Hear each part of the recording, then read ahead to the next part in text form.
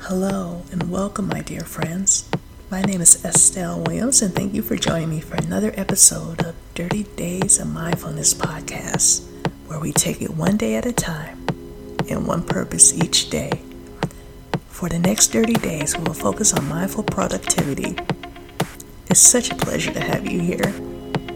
Practicing daily mindfulness will help you to embrace the present moment and to find clarity.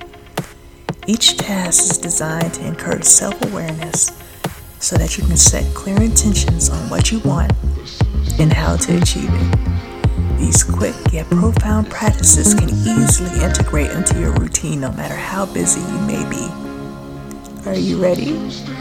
Let's begin our mindfulness task for today, designed to help you find calm amidst the chaos, peace amidst the pressure, and joy amidst the journey.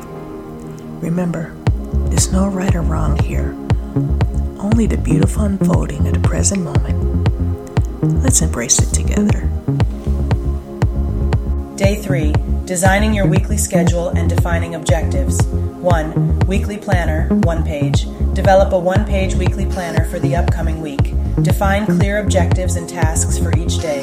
2. Day of the week. Allocate tasks to specific days, ensuring a balanced workload.